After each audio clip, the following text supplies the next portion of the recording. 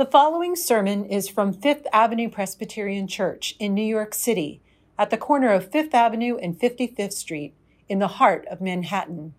We welcome you to worship with our vibrant community of faith.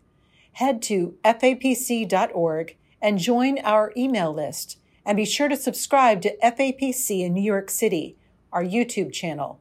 And now we invite you to breathe deep and lean into the beauty of worship with Fifth Avenue Presbyterian Church. So we're going to begin today by listening to a portion of Paul's letter to the Ephesians, chapter 2, starting with the first verse. Listen now for God's word to you.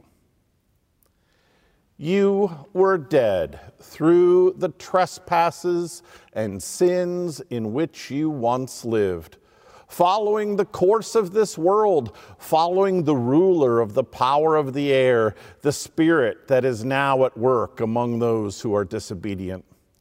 All of us once lived among them in the passions of our flesh, following the desires of flesh and senses, and we were, by nature, children of wrath, like everyone else.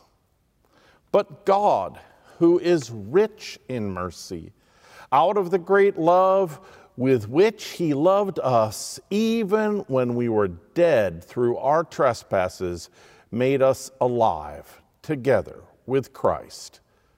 By grace you have been saved, and raised us up with him, and seated us with him in the heavenly places in Christ Jesus, so that in the ages to come he might show the immeasurable riches of his grace in kindness toward us in Christ Jesus. For by grace you have been saved through faith, and this is not your own doing. It is the gift of God, not the result of works, so that no one may boast. This is the word of God for you, the people of God. Thanks be to God. A month and a half ago, Condé Nast selected Alexei McCammond, a 27-year-old African-American journalist, to be the new editor-in-chief of Teen Vogue, a magazine which boldly bills itself as a young person's guide to saving the world. Ms. McCammond, a rising star and acclaimed reporter, never began the job. In the week before she was set to move into her office, a staff member at Teen Vogue began to circulate 10-year-old tweets in which Ms. McCammond posted ugly comments about Asian Americans and made use of homophobic slurs. Ms. McCammond made these posts when she was 17 years old, and 3 years ago, she apologized for them. This past March, a few weeks ago, she apologized again. Clearly and without equivocating, she owned her earlier self's bad judgment and repudiated the racism in her social media posts. It wasn't enough. Her plea for forgiveness was rejected by a wolf pack of online critics. Ms. McCammond, a promising journalist, resigned the editorship before she began. A quick postscript, because stories like this never end. A few weeks ago, another dust-up began to churn at Teen Vogue. Christine Davitt, the writer who had exposed the damning comments from McCammond's past and demanded the new editor's resignation, is now herself under scrutiny as racist posts from her own past have surfaced. Writing for USA Today, Scott Jennings describes this incident and other stories involving teenagers and social media posts and concludes, "We have an epidemic of gracelessness in America." Is Jennings right? In pursuing righteousness, in trying to expose and unseat those who have transgressed against contemporary purity codes, Have we lost our capacity for mercy and forgiveness, for repentance and redemption, for allowing people to start again? In today's passage from Ephesians, the Apostle Paul goes all in describing grace. Grace is a parent standing with her hands on her hips, looking down at us, children covered in muck, fresh from exploring the sewer pipes of life, befouling heaven's front porch with our muddy tracks. We're so completely covered in sin, writes the apostle, we've become unrecognizable. We're dead. Now, typically, of course, a diagnosis like that, you've choked to death on sin, would be the last word. But not, says Ephesians, when God is involved. God embraces the unembraceable. God stoops to wash us clean and breathe life back into us. This is how humanity is saved. It's not saved, no matter what it says on the masthead, by the backbiting authors of some teen magazine eager to purge every sinner from their ranks. It's saved by grace. Despite the muck dripping from our souls, despite the wrongs we have done, despite the unforgivable things we have said and done, despite the fact that we have earned the label children of wrath, says Ephesians, God's heart brims with love for us.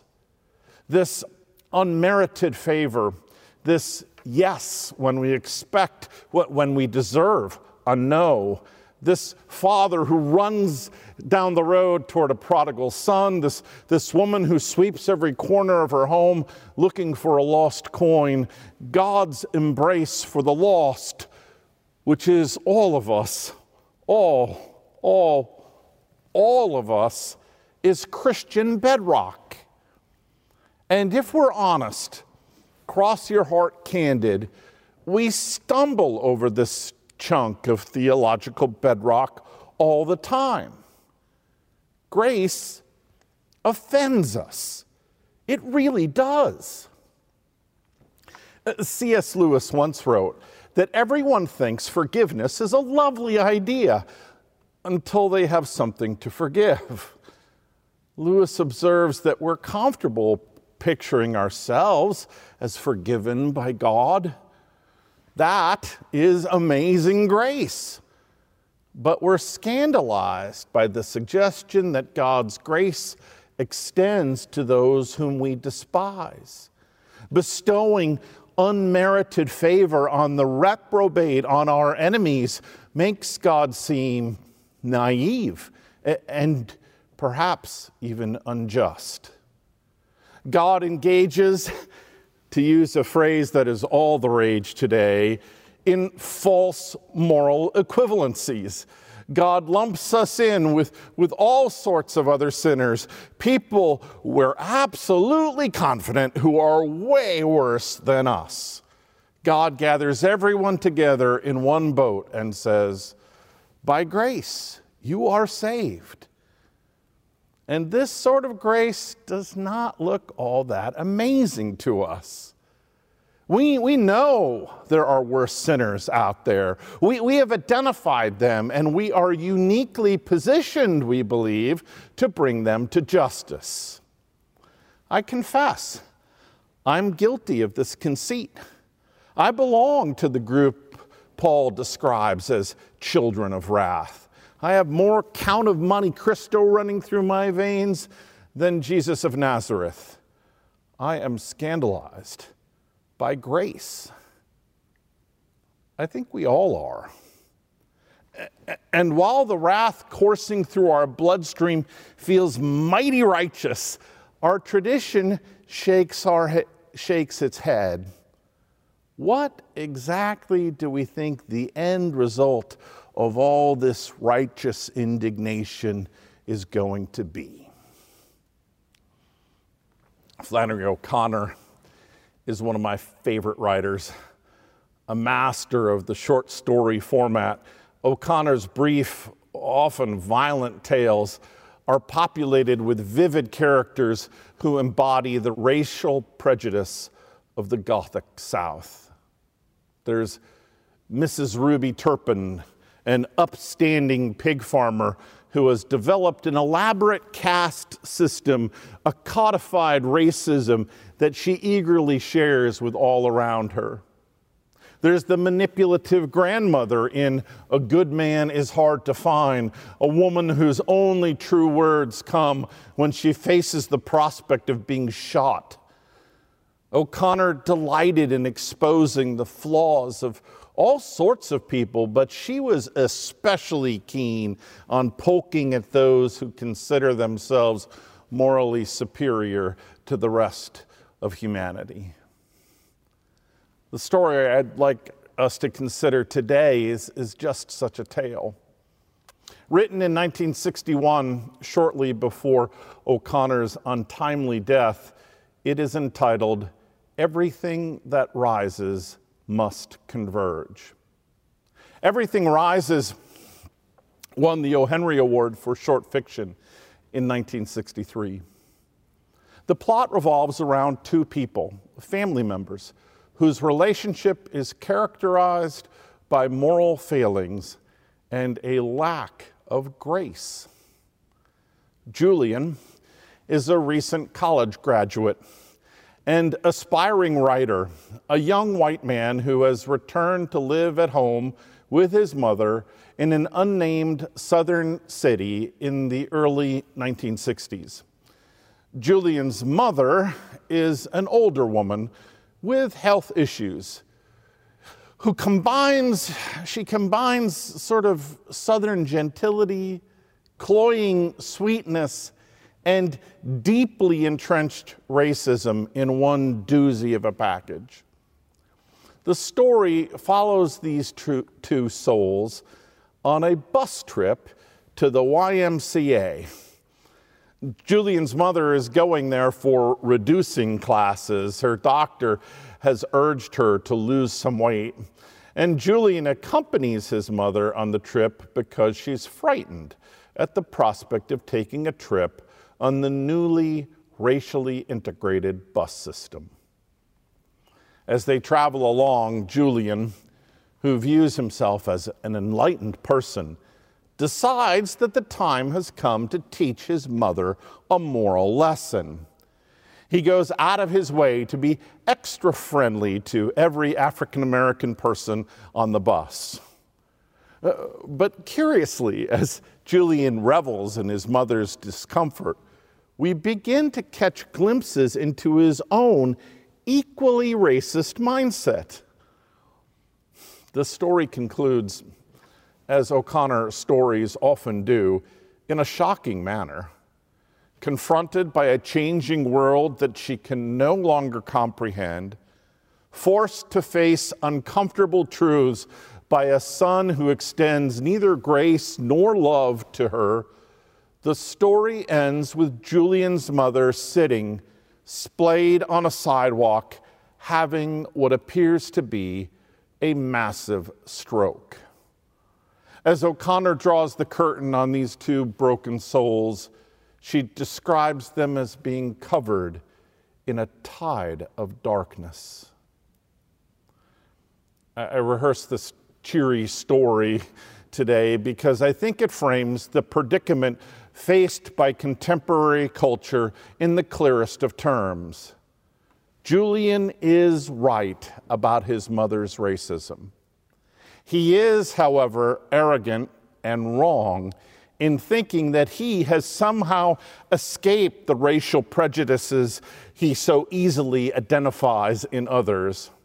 And he's also wrong, morally wrong, and I would argue spiritually wrong in the methods he employs to try and get his mother to face her sin.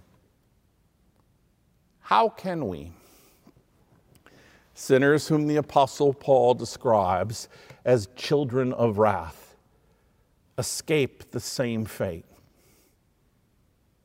Learn to depend, says Ephesians, on the grace of God. Live your life according to acknowledging the grace of God. Approach others with the grace of God in your heart.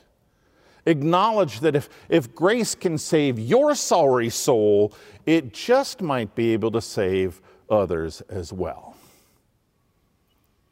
The critical role that grace plays in our interactions with each other and even in our quest for justice is captured by an American proverb sometimes attributed to poet Maya Angelou. Angelou is said to have remarked, "I've learned that people will forget what you said, and people will forget what you did, but people will never forget how you made them feel." We know these words are true. I can remember with special vividness times when people have made me feel inadequate and ashamed. I can see with utter clarity the twisted face of a parishioner who scowled and thrust his finger at my chest while telling me that I was an embarrassment to the church because my shoes were cheap, rubber-soled lace-ups, and not the glistening, leather-soled wingtips clergy were supposed to wear. I'll never forget how small that fellow made me feel. I bet you have moments like that locked in your cerebral cortex too. So why then? Why, when we bear these scars up here, do we turn around and heap scorn on others? Is it to dispense justice? Do we think they deserve it? Or is it out of our own brokenness? Have our hearts lost contact with God's mercy? Have we forgotten the sweet taste of grace? This past week, I went for a bike ride in the park. I have a new electric blue bike with a basket out front. I'm trying to work off the effects of way too much COVID pasta. After crossing to the west side, riding south, and then cutting back toward the east side, I sat down on a park bench alongside the great lawn. I unscrewed the cap on my water bottle and people watched for about a half an hour. It's a fascinating exercise. You New Yorkers out there know what I'm talking about. When you're sitting still on a bench while other people walk by, people will enter and depart your field of vision in about 30 seconds. They're within earshot for only about 10 of those seconds. So you get to eavesdrop on strangers' conversations, but only in these little 10-second snippets. Two women in their early 50s, walking fast, wearing exercise clothes, zip into range. The taller woman says, "You'll never guess what I did yesterday." "What?" says the other. "I got a colonoscopy," she replied. "It wasn't bad, except for," and then mercifully, they were out of earshot. Two men in their 20s, tourists, I would guess, holding hands, say little. One of them observes so much green right in the middle of the city. The other smiles. They're in love. A 40-year-old woman walking alone, but talking a mile a minute on the phone to her sister, maybe, complains, "So I get there, and Mom has done nothing. Dad's office is a total mess, stuff piled everywhere. I don't even know where to start." A 30-year-old woman with a baseball cap on, moving slowly, says nothing, but she observes everything. Under the cap, her hair is cropped very short. It could be chemo. It looks like chemo. She stops, leans over the fence and sticks her nose in a flowering shrub. She seems more attentive to the world than anyone else. A woman in her 70s talks on the phone. She's conducting a financial transaction of some sort. Still, she pauses every 10 feet or so to turn and look at the 70-year-old man who trails her by about 10 yards. "Come on, Harold," she says, "we have to keep moving." A Little League team thunders by, boys and girls dressed in green uniforms, holding stiff gloves, laughing and running. Their coach keeps yelling, "Field number 3! Field number 3!" Two women push strollers. One says to the other, "I'm so sick of it. I'm starting to wonder, have I wasted my life?" An older couple in their 90s approaches, moving slowly, arm in arm. She's petite, wearing a gray sweater. He's tall, stooped. His jaw is moving. An involuntary tremor. It could be Parkinson's, I think. It takes a while for this couple to shuffle into earshot. And when they do, I realize I'm wrong. It's no tremor. His jaw moves because he's singing. He's singing to her. "You are my sunshine, my only sunshine. You make me happy when skies are gray." Sitting there in Central Park on a bench, watching that couple walk away, I start to sob.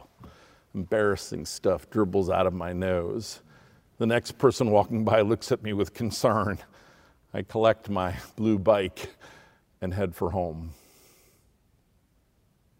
For days, I've been thinking about what I witnessed this past week in the park.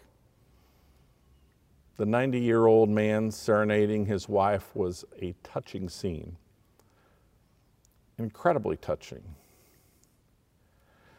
And it's so touching, I think, because it does not stand alone.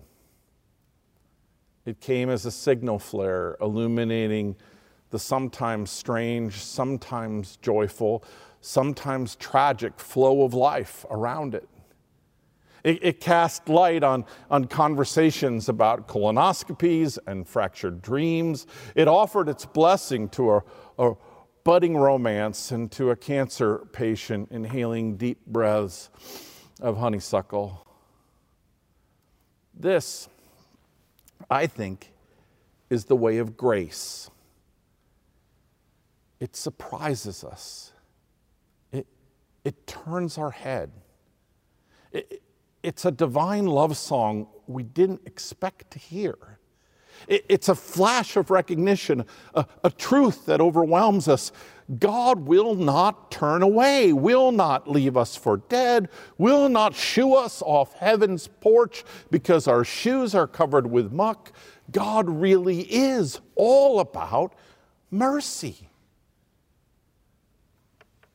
Those who get this, who experience this, who witness this, folk like the Apostle Paul, know in their heart of hearts, they know they have just glimpsed the one thing humanity needs above all else. We need grace. Word, says the good book, with annoying persistence. Fixing humanity's deadly problems does not start with our righteousness, our good works, or even our carefully crafted ethical codes. It starts with grace. And this is the testimony of our faith. If we stand on grace, if we trust in grace, if we lean on grace, our work, our relationships, our pursuit of justice, and yes, even our walks in the park will be different. Gloriously, surprisingly, scandalously different. Have courage, my friends. Hold fast to what is good. Do not return evil for evil. Strengthen the faint-hearted. Support the weak. Help the suffering. Honor all people. Love and serve the Lord. Amen.